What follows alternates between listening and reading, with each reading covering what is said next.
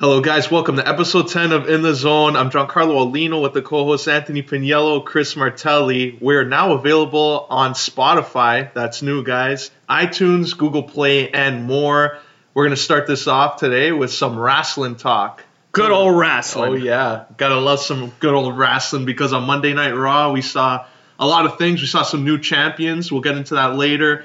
New titles unveiled also later. We'll get that into. But first, this Raw was built heavily around Finn Balor. So he had two matches. He had his qualifying match, and then he had his fatal four-way match. What are you guys' thoughts on how they built Finn Balor on Monday Night Raw? I just love how they had to throw gender in there just because switching things up.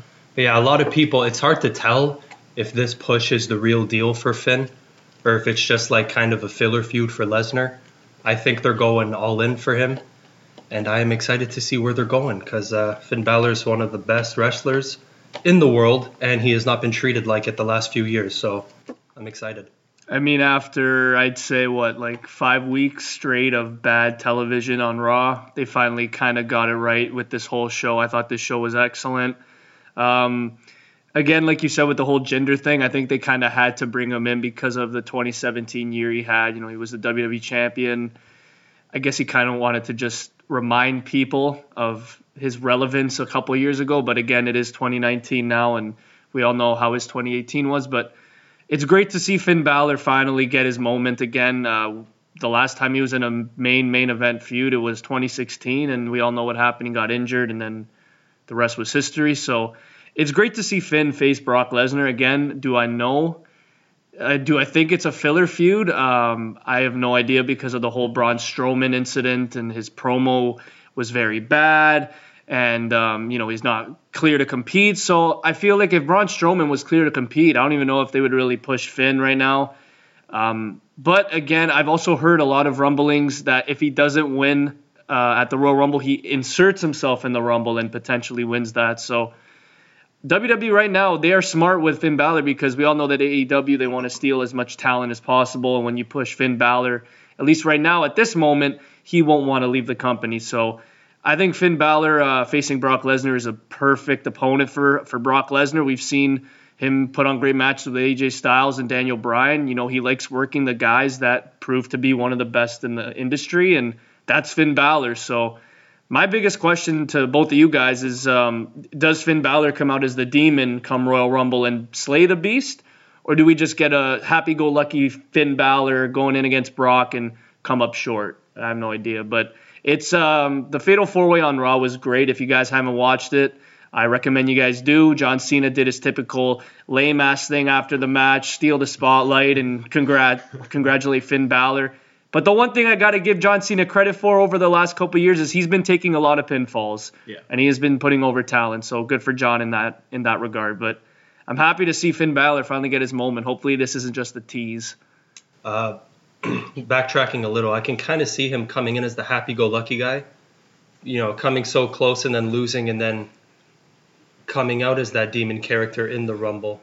Since they have been revolving Raw around Balor, he's been starting and ending the show the last month or so. So I don't think things will change at the Rumble. I mean, I think with Finn Balor's position right now on Raw, it kind of makes people underestimate Drew now because everyone was all about Drew about a month and a half ago, and now it's like everyone's all about Finn Balor. But I would still watch out for Drew. I still think Drew is a top 3 choice for the Rumble this year. I could see him winning it. I could see him facing Brock or Finn, for that matter, come WrestleMania. So I don't know. I think that Finn Balor definitely could win the Rumble if he doesn't beat Brock. But again, don't count Drew out yet. He's been a little quiet. Would those be the two guys from Raw? Because Finn's been getting his push because of Drew after those string of wins over him the last month. I mean, I'll save the Royal Rumble favorites for next week, but for me, the big 3 or the big 4 now that are kind of for me on Raw is obviously the 2 Shield members in Dean and Seth, and then Finn and Drew. I think are the top 4 right now on Raw. And again, I don't want to talk too much about the Rumble. We'll talk about that next week, but I'm very excited to see Finn face Lesnar. I think that's going to be an outstanding match. Yeah, you brought up Dean and Seth, and that match on Raw. We talked about title changes. the new Intercontinental Champion we saw is the man of the hour, the Dominator, the man, my man, Bobby Lashley. So he's now the Intercontinental Champion. These guys actually had a really good match. Like, especially I don't think they've had a 3-way before, Lashley, Rollins, and Ambrose. So all that considered, they worked well together, had great chemistry. And I heard now that Bobby Lashley now for the IC title, his next opponent, you guys are going to like this, a returning Canadian superstar, Kevin Owens. After the Rumble, that looks like the feud. That's why Bobby Lashley got the title. So what do you guys think about the Intercontinental title finally being back to prominence with these two guys about to fight over it? Justice will finally be served once KO Mania returns. My favorite part about that match, though, was when he won it and the reaction on Lio Rush's face. It was like they both just won like a world title victory. Like, I haven't seen that in a while out of the IC title, showing how much prestige it means. And, you know, those two going at it can really be something. And there's obviously a history there with Lashley taking Owens out about 6 or 7 months ago. So should definitely be fun. It's going to be interesting for sure because, again, the tables have turned and that Lashley is now the cocky, braggy champion. And now Kevin Owens is coming back. We've seen some pictures, at least I have, that have been leaked. And, you know, we got now new ink. He's lost some weight. You know, he looks pretty good. So does he come back a face? I have no idea. Does he come back a heel? Does he come back just maybe as a prize fighting, as the prize fighter? But, like, he's a tweener. Like, he's not a heel. He's not a face. So I'm excited to see what takes place come WrestleMania time with the IC title. Like you said, I don't think the IC title has been relevant for quite some time because they've kind of been focusing on Seth and Dean as like a singles feud. Like, even when the belt was on the line, it was not really about the belt. It was just about the animosity between the two. So now having Lashley as that fighting champion and that, you know, he hasn't held the title in 12 years in the WWE, so I got to give him credit for that. It was a fantastic match. I guess you could say here that Dean and Seth kind of, you know, they redeemed themselves from the poor match at TLC. So that was good to see. But if that's the case with Kevin Owens and Bobby Lashley, you know, going on a collision course for the Intercontinental title come WrestleMania, I want to know what's happening with Dean Ambrose because I have no idea what's in the cards for him. I mean, does he face a future call-up? Like, I have no idea. So the Intercontinental title for me right now, it's I'm very invested in it because Lio Rush's money, Bobby Lashley's money, and now the IC title is money. Smells like money. Hit him with that pose. But so the other titles now that were unveiled were Alexa Bliss came out, The Moment of Bliss with Paul Heyman, and she finally unveiled those new WWE Women's Tag titles that I think are going to be on both shows now because at Elimination Chamber they got 3 teams from Raw, 3 teams from SmackDown going to fight for the first titles. And these titles actually look nice considering what their other titles. It's not red, it's not neon blue, so we're good on that. And so what do you guys think? Who should be in this match? Because I think like Sasha and Bayley to me and the Iconics, but what are some of the other teams you want to see? Before I get into it, when I saw those titles, doesn't it kind of look like a New Japan type like title? I got like a TNA vibe. Or that, yeah. It doesn't look like a WWE title. When I saw it, I was like, okay, that's kind of interesting with the white and the yellow. I was like, all right, that's pretty interesting. I want to see Natalya in it. I don't know with who. You can't say Ronda Rousey.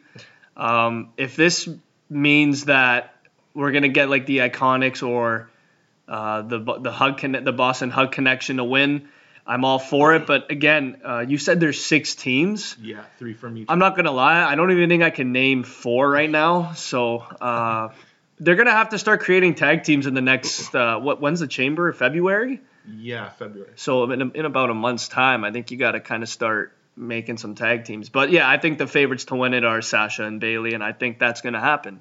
I need the Riot Squad in there because over the last, whenever the hell they came up, they've been the only cohesive unit.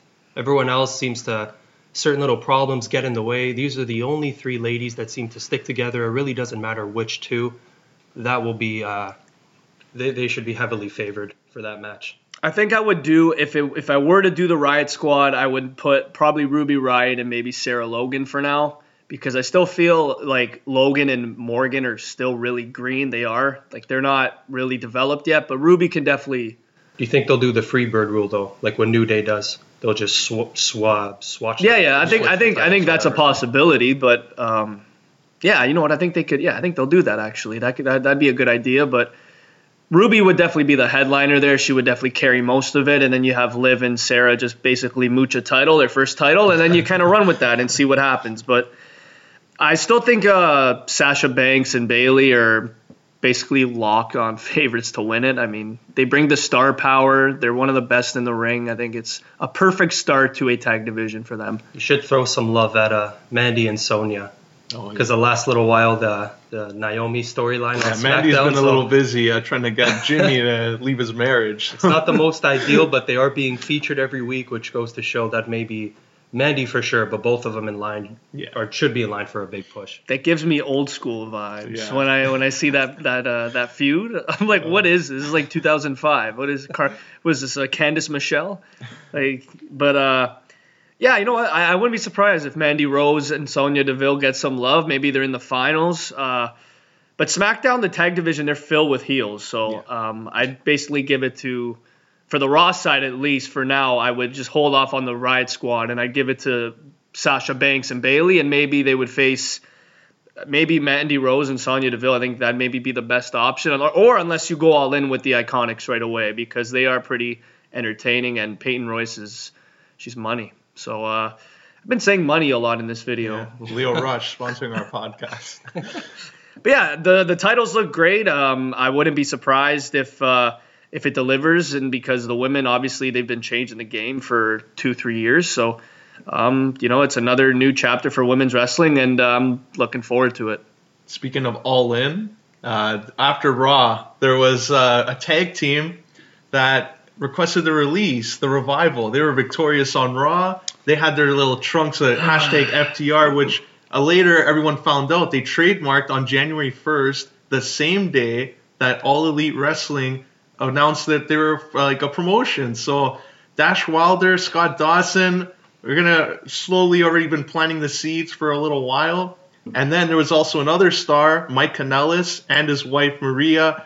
They actually requested the release too. Dolph Ziggler, we're hearing now, isn't too thrilled of being in WWE anymore. How many more talents are going to be taking their stardom to All Elite?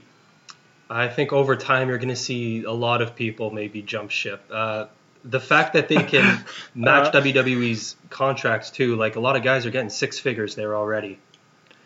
That's big. And a team like the Revival. That's money. Over the last year or so, a team like the Revival, they've shown how upset they are with the creative team, and they're truly one of the best tag team wrestlers. So they've had to have Lucha House Party rules. So I mean, if I'm Revival, I would definitely request. Like, they should have had the tag titles, I would say, at least 2-3 times by now. I mean, they should have beat the B team for them way back in the summer. They should have probably beat Roode and Gable. They've had so many opportunities to win it, but WWE Creative has not pulled the trigger on them. I don't know why. I don't know. Like, they pulled the trigger on AOP before the Revival, which to me is still mind-boggling. I think it's maybe because of the GM they have. Was it Drake Maverick? Yeah. He carried them and he made them entertaining. But the Revival have been so good. They're an old school tag team. Yes, they don't really have a character. They just kind of go out and, they wrestle, but that's the whole point.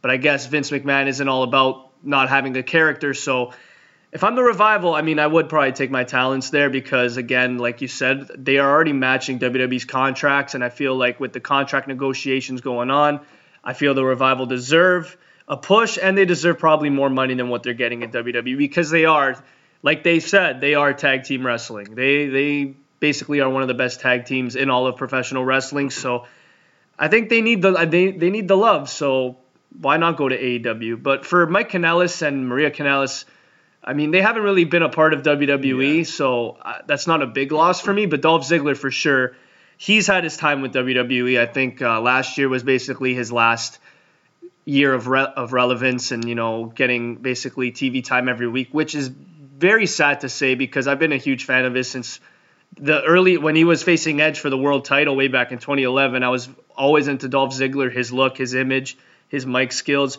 We remember him way back as Nikki from the Spirit Squad, so he's been with WWE for a long time. But if this means that he has to go and jump ship, I wouldn't blame him because I feel like he's done everything in WWE, and they're not going to give him a push now. So the Mike Kanellis one's kind of a head scratcher for me because this is another guy who came off the Indies, Ring of Honor star, and then we thought the jump to 205 Live would be something, and they're still doing nothing with him. So that kind of boggles me. Well, I feel like he was rolling in the Indies, and then he came to WWE a little bit out of shape, and that was when like Vince and Triple H were like, no, like have you seen him now though? Yeah, he's good now. I've seen him now. He's shredded. That's why they sent him down to 205. But when he came up, he didn't look that good. I was like, okay, like give this guy a little bit of time, and they never really. I think they were on TV, 2 weeks in a row, and then after that, you basically didn't hear from him. So and stuff with Sami Zayn, I remember that. Yeah, and he came right from Impact, like in TNA Impact Wrestling. He was actually pretty good. Him and EC3 were like the Miracle. Yeah, and he had a good character. So when he got signed to WWE, I thought, okay, he'd be good for NXT. He still needs to develop a little bit. He's not there at that level. Then when you see him on the main roster, I'm like, wow, this is weird. And EC3 comes back and he's on NXT again, like. That poor guy was there for like 5 years before he left. So he was. That's another one for me. And we got to give some love to another match because Rey Mysterio and Andrade, oh my God. These guys had a WrestleMania match on SmackDown on Tuesday. I am not surprised at all because when you look at this match, a lot of people are like, oh, this is like a dream match. This is a once-in-a-lifetime opportunity for Andrade and Rey because Rey, we all knew a couple of years back, his knees were blown. Like I thought his career was basically done, and then he makes a resurgence. He's working out. He's looking great, the best shape of his life. He made his Rumble return last year, and everyone was like, holy shit, he looks amazing. So Andrade, we all know he's a main event guy. I've been saying this for I don't know how long, maybe a year and a half now, ever since he was in NXT. Zelina Vega just helps his case. And when you have a manager like her, a character like him, in-ring work like him, it just screams SmackDown Live. It screams main event. So to me, it's a matter of time before he is inserted into the WWE Championship picture. In my honest opinion, if I want to book this right, Andrade, you turn face, you face Daniel Bryan for the title. Not only is that a dream match for all like wrestling fans like ourselves, but it's a dream match for WWE. I think they can't fuck that up. So you know what? His English isn't bad either. Yeah, it's not on like Shinsuke's level. It's passable. So, but again, like the match was fantastic. I knew that Rey was losing. That's what made it even better. I was like, okay, I know Andrade's winning this. But what happened to his name? Yeah, they cut out the C and Almas. So I don't like that at all because they've done it with Big E Langston. They've done it with why? It worked with Elias. Yeah, I think that's the only one. Yeah. Apollo Elias Crews. Sampson. Okay. Yeah, but no, I don't like the Andrade thing. Like I like the Cien Almas. I think I'd rather have Cien Almas than Andrade. That adds more to like his name. Like, oh, this guy's like a Mexican. Lucha exactly. Like Cien Almas looks than Andrade. It's like, oh, what the? Is he like Lucha? Like he looks it, but like Andrade. What's the deal here? I don't know. It just looks weird too. Like when I saw it on like the just as Andrade. I'm like, oh, okay. What's going on here in the production? Hey, just because his name changed doesn't mean he's not good. He's still one of the best. Yeah, he still is. Still one of the best. So if these guys, because I was hearing about like Rey, like they want Rey for United States title. Right now it looks like Andrade with that win over Rey is going to get the next title shot against Rusev or Shinsuke. Oh, that's amazing. So it'll probably be Rusev after the Rumble. So WrestleMania, Rey and Andrade. That to me, not only like you guys are saying screaming SmackDown star, that screams the opener, and that could be one of the greatest opening matches in WrestleMania history. I mean, again, I've been talking so much about Andrade and being, a main event star and, rising to the top.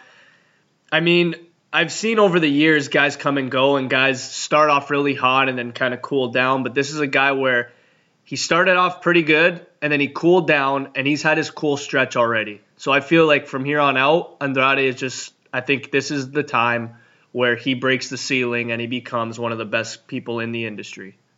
I mean, if that's the case, come WrestleMania, when he faces Rey Mysterio, or if he does, you have to put him over. He has to win. Right now, we all know that it is Rusev versus Shinsuke for the U.S. title. I don't know how long that's lasting because I've heard also rumors that Shinsuke may leave. I don't think that's going to happen, but what happens if this is Shinsuke's last main feud, like in WWE? Like, what would we say about Shinsuke's run in WWE? Is it a bust? Is it? According to most people, it would probably be a bust, because if you look at everything he's done before, one of the greatest guys to ever come out of Japan. Oh yeah, for and then, sure. You know, most people would say failed WWE title run. For me, I loved it, because I didn't think we'd ever see him versus Styles for the main title for a solid 5 months. Kind of a sketchy storyline, but you know, take it as it is. So I guess it would be a bust. And he won the Rumble, at least, so it's not too much of a bust. But I see like what could have been a lot more, and then what we got was just a small portion of that. It's just when I looked at Nakamura winning the Rumble, and then I saw he was facing Styles at Mania, I'm like, okay, this is either a moment where you have to make Styles lose, but at the same time, Styles is coming off one of the greatest runs in WWE history. He's coming off beating Dean Ambrose for the title. He beat John Cena. He basically beat anybody in his path. And then he came on and he was facing Shinsuke Nakamura, and it's like, okay, Shinsuke just eliminated Roman Reigns at the Royal Rumble, getting the biggest pop of his career. He also eliminated John Cena. So the final three was Shinsuke, Roman, and Cena. And when I saw that, I knew right away, I'm like, this guy's not winning. I had no faith in Nakamura. I thought they were going to pull Reigns winning again, but they didn't, thank God.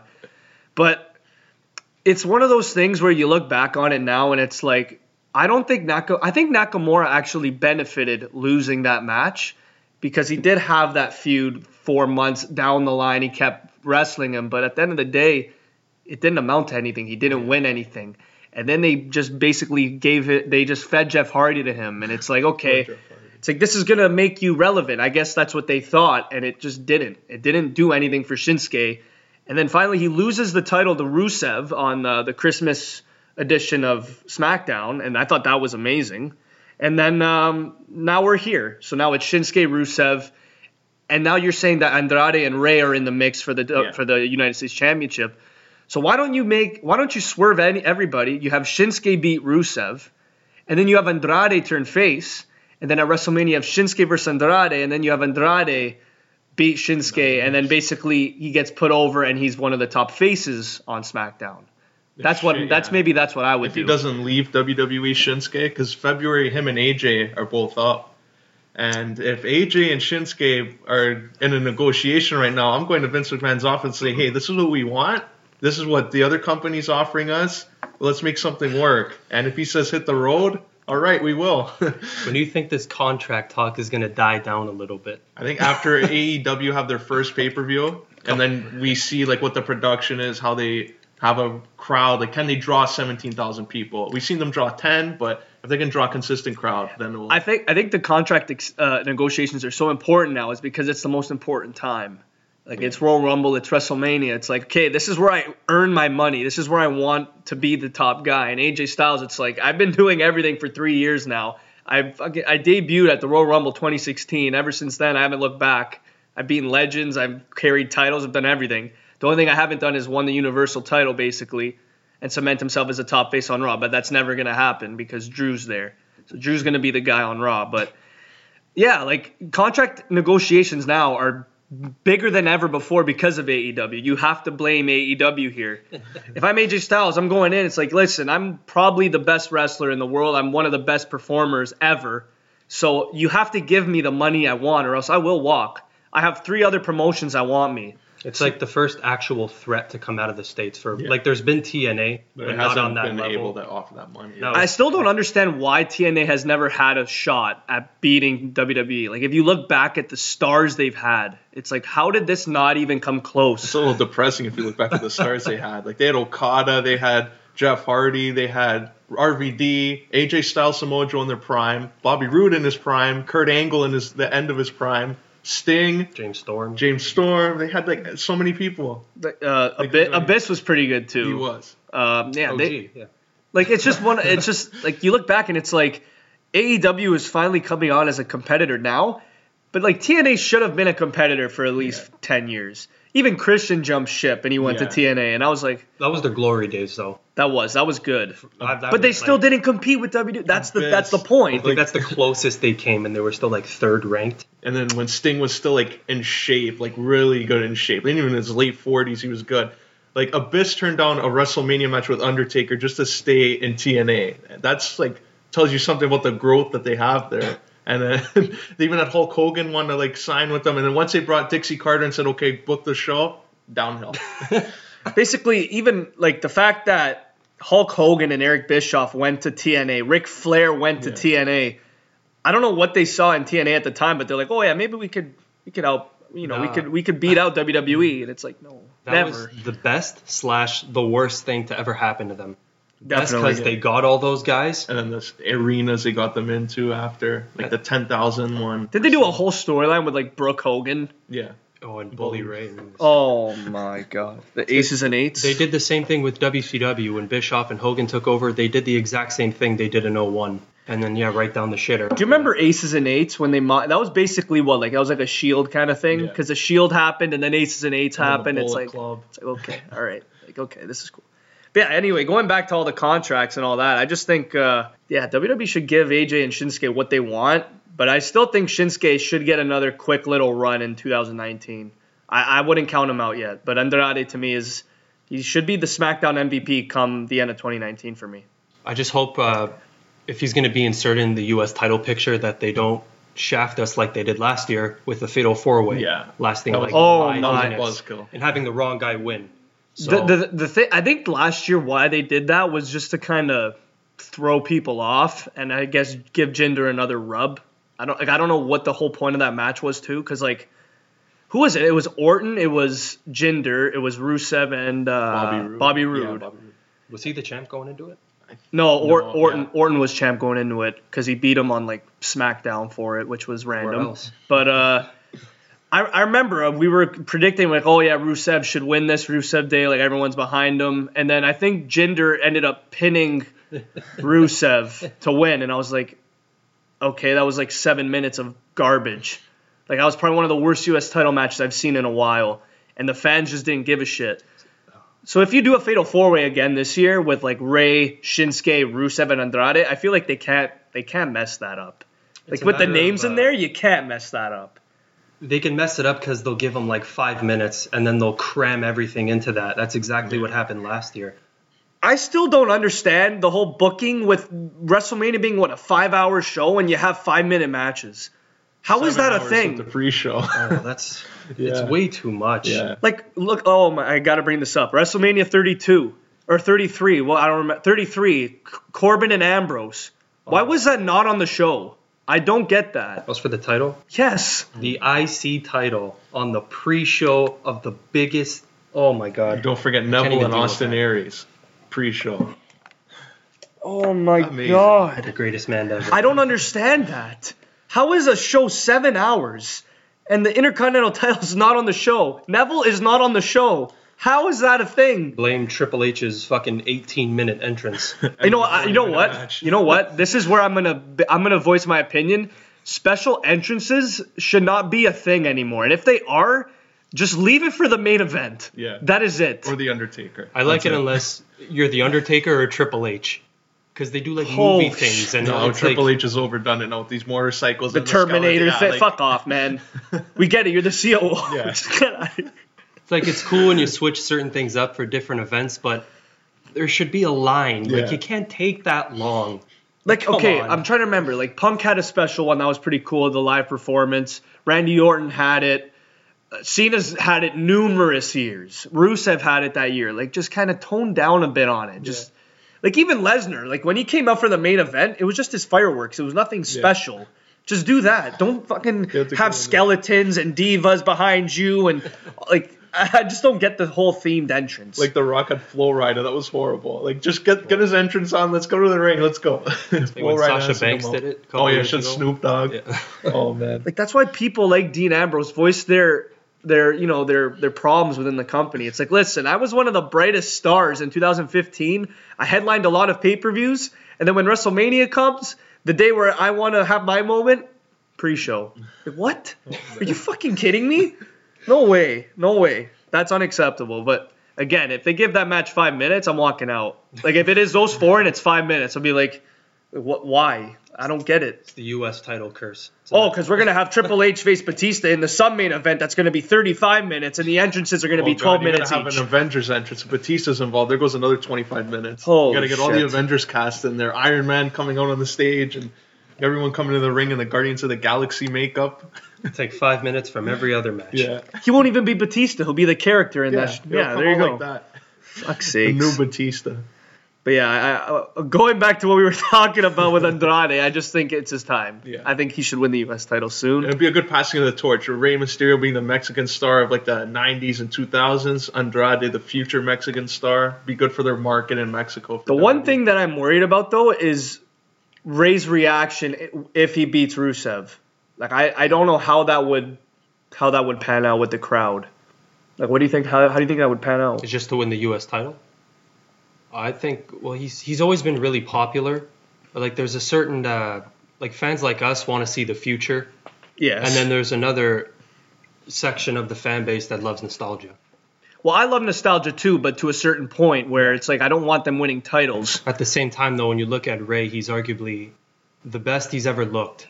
Yeah. So it's kind of like a best of both worlds kind of thing. I still think he'll get a large reaction, but I want to see Andrade win it. For sure, 100%. I agree with that. Yeah. The future's now. Should be now. That's it.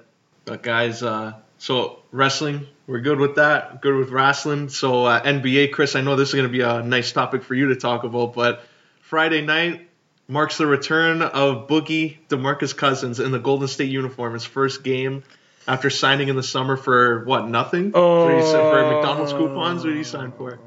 I think it was like $2 million. Oh, it was nothing. It was nothing. And he could have got a max deal. It was like a Tyson Chandler contract. It's like, here, join our team. It's like, okay, he's an cool. all-star, right? The gold medal winner. So what do you think on Boogie Cousins coming back, and how good do you think the Golden State Warriors are going to be? Well, to start, Steph Curry is probably one of the hottest players in the game right now. That's one thing. Klay Thompson, another guy that could drop 10 threes a game. KD, we all know he's MVP potentially. And then you have DeMarcus Cousins come back Friday. And I've been saying this for maybe 2 years now. Golden State is the best team in the NBA. There's no one that's close to them. And now that Cousins is coming back, I would not be surprised if they go undefeated the whole year. Like, from here on out, I would not be surprised, mark my words, if they don't lose a single game. James Harden, we all know he's been dropping, 50 points every game. He broke Kobe's record for the most 30-point games in a row. I think it was like 20 or 19, something like that. But Steph Curry, KD, and Klay Thompson the other night, just those three players alone dropped 51 points in a quarter. So just imagine with DeMarcus Cousins coming back, and apparently he has improved his three-point shooting. Imagine now he's probably now the third splash bro to come into the lineup. He's going to get a little more touches, so Klay and them are going to get a little less points every game. Draymond Green, I don't even know if he's going to get any points anymore. Maybe he'll get like 5 a game, and he'll be happy with that. But I remember, I think it was last night or 2 nights ago, they interviewed Draymond Green, and they're like, you guys won another one. You guys beat the Nuggets handily. They're probably your best competition right now other than the Rockets.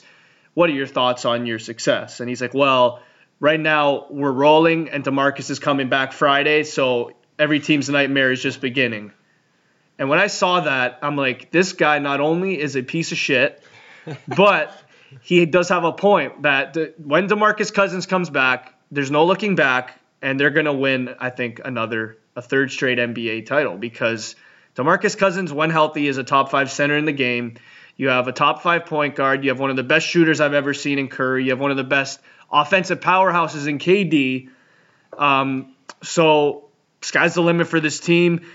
What do I expect when Boogie comes back? I don't expect him to really light up the stat sheet right away, but I think he's going to get around 18. He's going to get double-doubles, maybe 18 points, 11 rebounds a game, and I have no idea. I really have no words for what we're going to see. I think it's going to be something that we haven't seen in a while. I mean, we did see the 73-9 Warriors lose in the NBA Finals. I didn't think that would happen.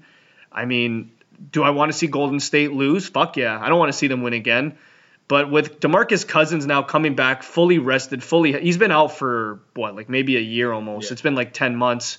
So he should be ready to go now. Like KD hasn't even been that hot lately, and Curry is now dropping like 10.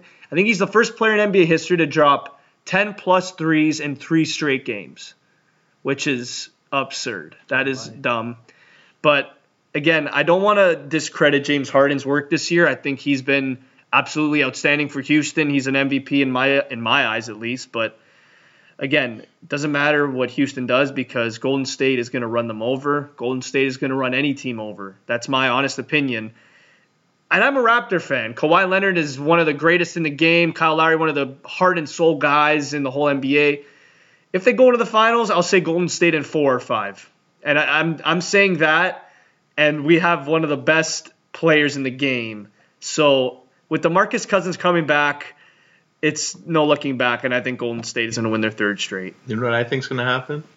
I think eventually they're going to be happy now. Everyone's good. DeMarcus Cousins in the lineup. Oh, you got a 3 tonight. Once they lose a game, once DeMarcus Cousins doesn't get the touches, once Draymond Green starts getting in the dressing room and just challenging everyone, saying you have to get back on defense, this and that, goes up to KD and says, what the hell are you doing there? They're just going to destroy each other. Well, we have seen earlier in the season that the chemistry has kind of destroyed them a bit. Remember that whole KD-Draymond thing? Yeah. And they lost like 4 of the 5. So that is a possibility. So just wait till the playoffs, and then because Draymond Green has this in his back pocket, they won championships and went 73-9 without KD or DeMarcus Cousins. They're going to both be free agents, so I think they're just going to say, you know what? If we lose this year, so what? We'll be a laughingstock next year. We're still got our big 3. KD can go play in New York, and DeMarcus Cousins can go anywhere else and destroy another team. But yeah, I think. Right, their dressing room is what they have to manage because that's what might defeat them at the end of the day. I just feel like in the NBA, ego is a big part, and it's a big part of a lot of teams' downfalls. Like, look what happened with Kyrie Irving. Yeah.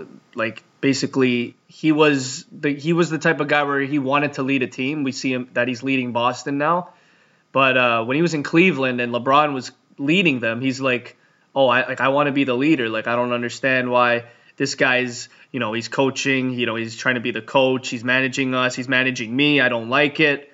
So if this happens in Golden State where, let's say, KD gets the last touch or he gets the last 3 touches and he gets the last 3 shots and Cousins is like, I wanted one of those shots, and we see a bicker and bat, like a war of words, then I don't know. Maybe it can affect Golden State. But again, I feel like at the end of the day, they're all pros. And I think they all know what their role is on the team.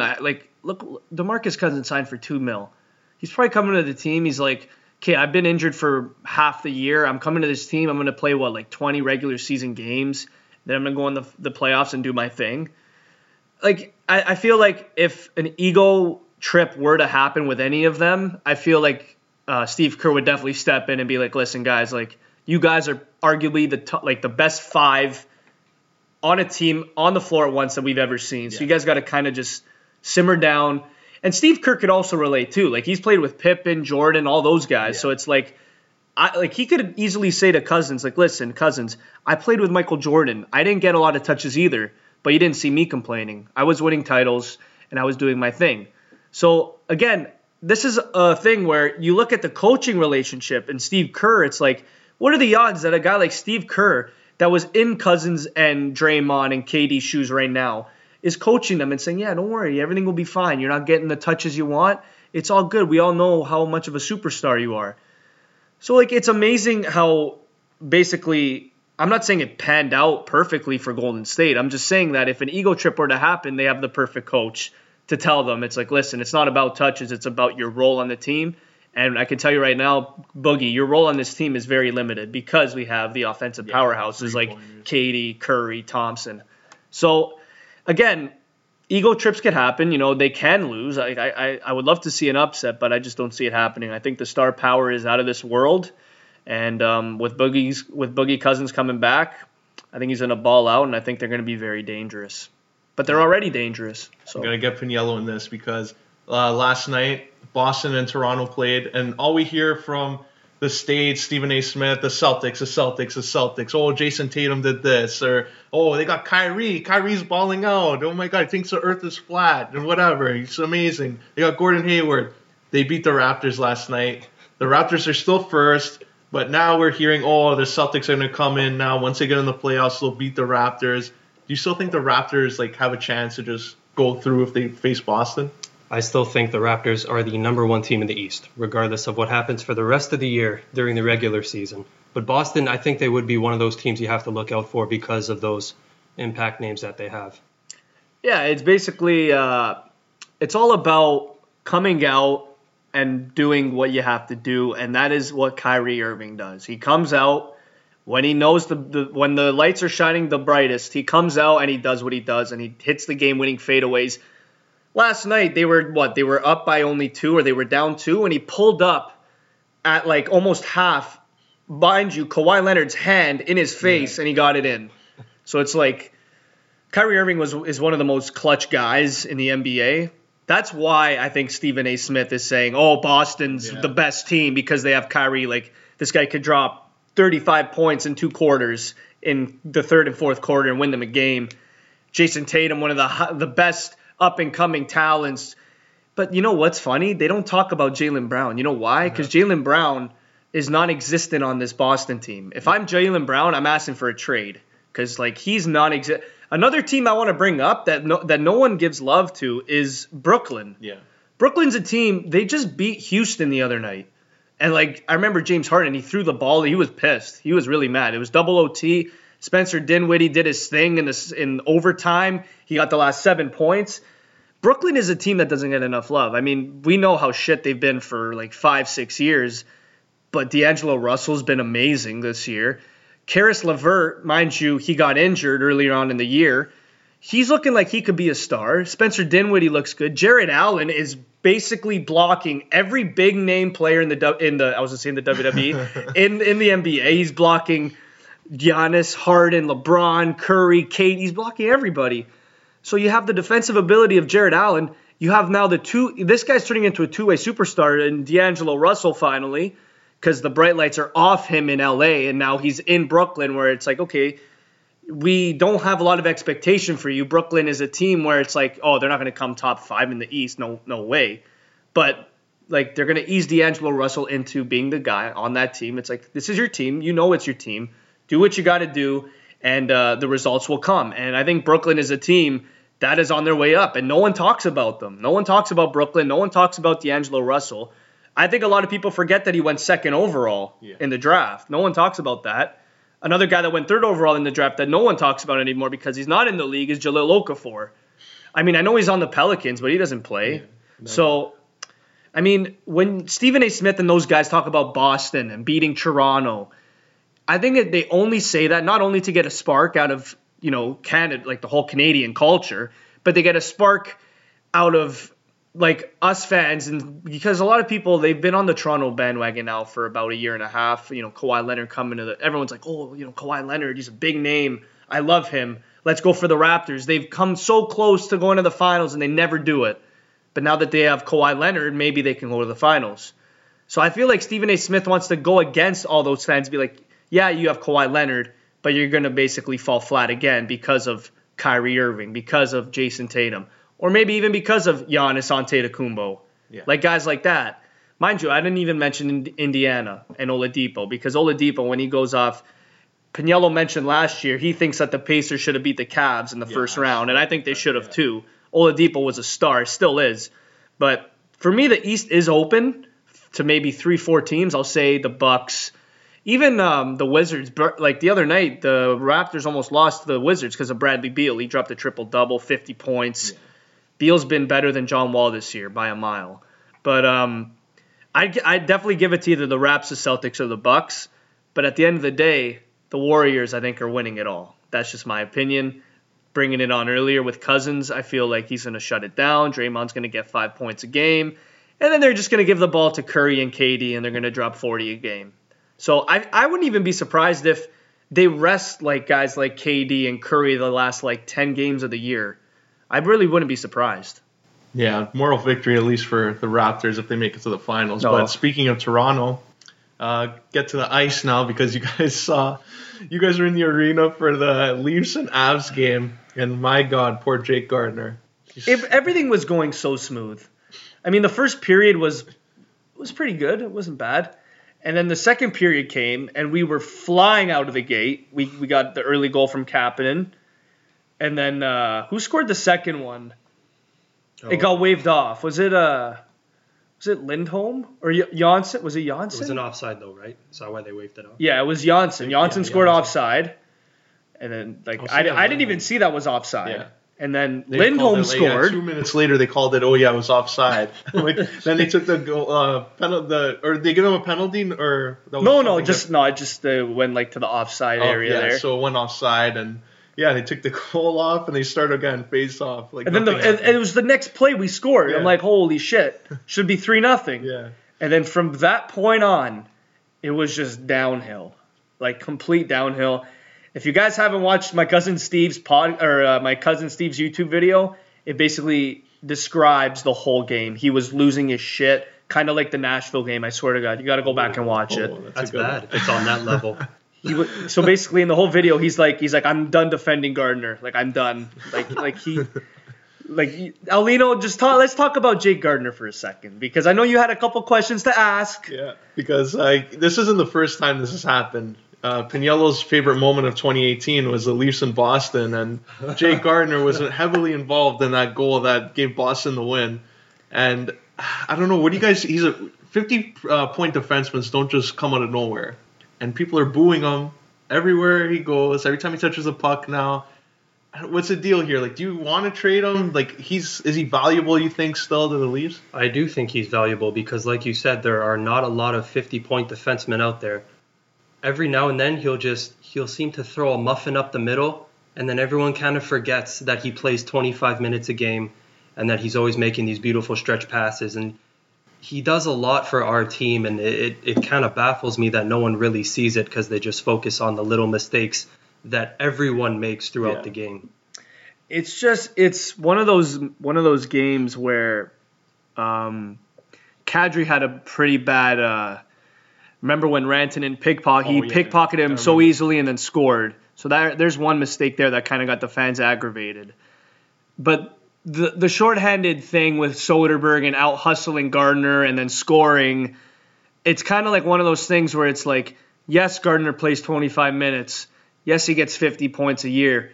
But in moments like that, where it's a simple one-on-one battle and you have the power play, you have to use your body the right way. He just basically lunged one way, and Soderberg dodged it, and then he out-muscled him and scored, and the rest was history. Soderberg actually ended up getting a hat-trick this game, so good for him. But again, when it comes to mistakes with the Leafs, a lot of people make mistakes. We've in the game, Matthews at times looked invisible. He looked like he wasn't even there. But I don't know what it is with Gardiner. The mistakes he makes are eye-popping, beyond belief. They're the mistakes that everyone looks at and it's that is god-awful. That is the worst mistake you can make. No one talks about Kadri's stick lift and they score. No one really talks about that. Last game, I was talking, do you remember that play by Dermott behind the net when it popped out in front. And he basically tried cycling it. He thought Riley or someone was behind him, and he just dropped it off. And the Colorado guy came out, cycled it around, put it in front, and then it hit the crossbar and it hit Dermott's stick, and he saved the goal. So everyone was like, "Oh, he saved the goal." It's but he basically just passed it to the guy, and it almost went in. No one talks about Dermott's mistakes. No one talks about Oshigano's mistakes. Heck, Zaitsev makes 5 mistakes a game. No, that's two. He's got a nice contract, though. Yeah, so he can't get rid of that. So, when I hear fans booing Gardiner, and it's listen, we get it. He's the game 7. We get it. He was a -5. He was a big part of the loss. He admitted it. He's a pro. He admitted to his problems. But you can't be booing a guy that plays 25 minutes a night. The last 2 years of his career, he has become one of the more consistent offensive D in the league. Yeah. He doesn't get injured that often. So, again, when our D are shallow as fuck. You look at our D, Who are the guys that are like in the press box? Borgman? Yeah. Like Borgman is actually in the A. So who the hell's in the press box? I don't think anybody. Nobody right now. Oshiganov, I think. No, he's playing. He's playing. So I think we have 6D right now. Yeah. So if they were to get injured, who do you send up? Borgman? Rosen? Yeah, Probably Laverde? Yeah. Maybe Marinson. Like, these guys are garbage, though. I seen them live. Like, Jordan Subban actually impressed me, but I don't think he's getting called up. But that's the point. Like, you have to appreciate Gardiner being healthy for this long. You look at our D. If Riley gets hurt, we're screwed. Yeah. We're actually screwed. Bad. Like, you know what I mean? Even if you look at Gardiner, like, if you take him out, everyone just assumes we'll move Dermott there, and that's probably the plan. But he still has to adjust to playing an extra 5-6 minutes a night and getting that power play time. It's not going to be easy. And then Ron Hainsey's there, right? That's the other guy. Yeah, but again, like you said, Dermott is like when I do think Gardiner's leaving. I think that's obvious. But when Dermott finally gets that top 4 spot or even top 2 spot, maybe come next year, he's got to adjust his game. I mean, come this offseason, his conditioning has to go up because he needs to play 5 minutes more a night. He's got to, if they want him to be a offensive defenseman, he has to, adjust, and he has to play power play minutes. Is Babcock just going to throw Dermott in power play? No, he's not. Because, mind you, we have guys like Liljegren who could come up and just basically get thrown right into the power play because they are all offense. So when Gardiner leaves eventually, I feel like the fans are like they don't appreciate him. And it pisses me off because, again, he plays 25 minutes a night. He's a great complementary defenseman to Morgan Rielly because Morgan Rielly, we know he's that offensive machine right now, but he's probably one of our better defensive D too. Like people don't talk about Morgan Rielly's defensive game enough. That's my opinion. Because when I watched him on Monday, he had to shut down the top line. He has to shut down the top line every night. Yeah. And he's doing a pretty good job with it. So again, the other night, McKinnon didn't get a point. Brantanen, I think he had a nice goal. Yeah. But other than that, I mean, they shut down the first line pretty well. It was the fourth line that gave the Leafs problems. Soderberg. But at the end of the day, we have to accept that everyone makes mistakes, and Gardiner will make mistakes. It's Jake Gardiner, for God's sake. We saw him last year. He makes mistakes. No one talks about Nikita Zaitsev's mistakes. We just signed him to, a 5-year deal? 7-year deal? 7 years. 7-year deal. And, like, no one talks about how bad he's been. His first year was great. He had 39 points. He looked great. Ever since that payday, I don't know. I think he has more blocked shots than points. Probably. It's just it's one of those things where it's like Zaitsev to me is a head scratcher, but to a lot of others, Gardiner's the head scratcher, and I don't understand why. Zaitsev kind of fell off when he returned from injury, and it was around playoff time, and like it obviously gets more physical, and you're watching him play, and he just looks like 3 steps behind. Yeah. And ever since then, even his speed looks off. He looks slow. And he's an above average skater too, so maybe for the rest of the year, maybe break him and Gardiner up because it's not working. You know what I would maybe do? I'd maybe put Hainsey with Gardiner because they haven't done that. Would you want to mess with that top pairing though? I mean, is there anyone on the team that can kind of like benefit more with Hainsey's play? Because I feel like Gardiner can benefit from Hainsey. But because Hainsey's with Rielly, so. Yeah. If you move him, who are you going to put with Rielly so that Mo can jump up every other shift? Well, I was just say who's the closest defensive D? It's Oshiganov probably, but he's not even sure about that. So this is why there's a void in the back. We can all agree the defense is bad, and trade deadline's going to be coming up in a couple months, and there's a team out there that's like Peter Chiarelli. Oh my God, the moves he makes. Magician. Amazing. What? Taylor Hall. Larson. Amazing. Oh, yeah. GM of the year right there. And then he traded Jordan Eberle for, was it Strome? What is this guy getting at? Are you saying we're going to trade with Edmonton? Please say no. This is the time that the Leafs get back at Peter Chiarelli for not accepting the Phil Kessel and draft pick as a protected pick. Oh, he brings it up. Yeah. It should have been a protected first-round pick that Brian Burke wanted, and Chiarelli said, no, you have to pay up the 2 first-rounders. So Brian Burke, the nice guy that he is, said, okay, we'll give you the 2 first-rounders for Phil. It's payback time. I think now that Edmonton needs a forward, Toronto has Connor Brown, who spent time in the Erie Otters, who was his teammate, Connor McDavid. They were on the same line, got a bunch of points. Connor Brown even got more points than McDavid that one year. Woo! Who does Edmonton have on defense that would help the Leafs? Darnell Nurse. Could we see Darnell Nurse for Connor Brown, add in a package, throw in picks, whoever from the Marlies? I'm speechless with that one. I mean, I know Chiarelli's a bad GM, but I would never trade Darnell Nurse. I would never. Connor Brown, 20-goal scorer, up and down the lineup, chemistry with Connor McDavid. This is some things like Chiarelli would say, "Oh my God, I will make a trade proposal or a trade prediction for that matter, and it would be I would kind of make it seem like it'd be like a Brown, Kapanen, a first, and maybe Gardiner for Nurse. Better get Pugliarvi. What is that? I'll say Nurse, a third, and Yamamoto or something like that. Because I'm telling you right now, Darnell Nurse's trade value for me is through the roof. I feel like he's one of those guys on Edmonton that he can't be moved.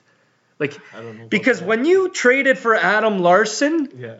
what Chiarelli wanted out of Adam Larson is what Darnell Nurse is doing right now. Yeah. And Adam Larson, I love him. He used to be a Devil, top 5 pick.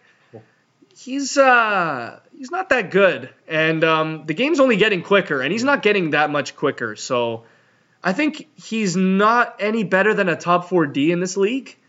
And Darnell Nurse, to me, now that his offense is his offensive game is getting pretty better now. It's getting more consistent. Like my brother, we all know Nick is a huge Darnell Nurse fan. I've been a Darnell Nurse fan since the World Junior days when he was averaging 28 minutes a night, and he was a savior for Canada. So if the Leafs trade for Darnell Nurse, I would throw the parade. I would literally throw a parade because Darnell Nurse, to me, his value is through the roof. Like, can you agree with me on that? I can, and that's why if I'm Peter Chiarelli, I'm laughing in both of your faces for those trade proposals. He's an amazing GM, though. We've seen in the past. So he got Adam Larson for Taylor Hall and said, that's an amazing deal. He's not a sexy defenseman, but he's going to help us win a cup. I'm doing it. He actually signed the paperwork, and he was set. Like, he actually had a parade. He got Gretzky in the box. He's like, yeah, Wayne, we're going to do it. My biggest question to you guys is, who's the worst GM, Bergevin or Chiarelli? Oh, I think Chiarelli is... at least Bergevin got Shea Weber. But he traded PK. I know, but Weber is like a top 2 when healthy defenseman. 2 Canadian teams. You gotta love it. Oh my god. Another trade that happened though I want to talk about is Luke Shen. What happened to him? Bust. Sucks. This one hits home for Delzato. He's that type of defenseman that he was a generation too late. Yeah. He came in the league too late. I mean, if he got drafted in like 2001 or 2000, sure, he would have been amazing. He would have been like a Chris Pronger. But like he came into a league where the speed it overcame him and he couldn't keep up, and now he's a AHL. And I think it didn't help too that when he got drafted to the Leafs, they put him right away. Even though he had a good preseason, they should have sent him down to the CHL and whatever league he was playing at the time or where he got traded. But I think that's what like ruined his whole development because he had to adjust to that speed, and I don't think his body adjusted with him, and I think it hurt his career from that. I think with the offense too, they were kind of delusional because he played with Tyler Myers and his stats kind of didn't translate to the player he actually was. So they thought they were getting someone a little bit better offensively, but turns out he wouldn't be anything more than the human eraser.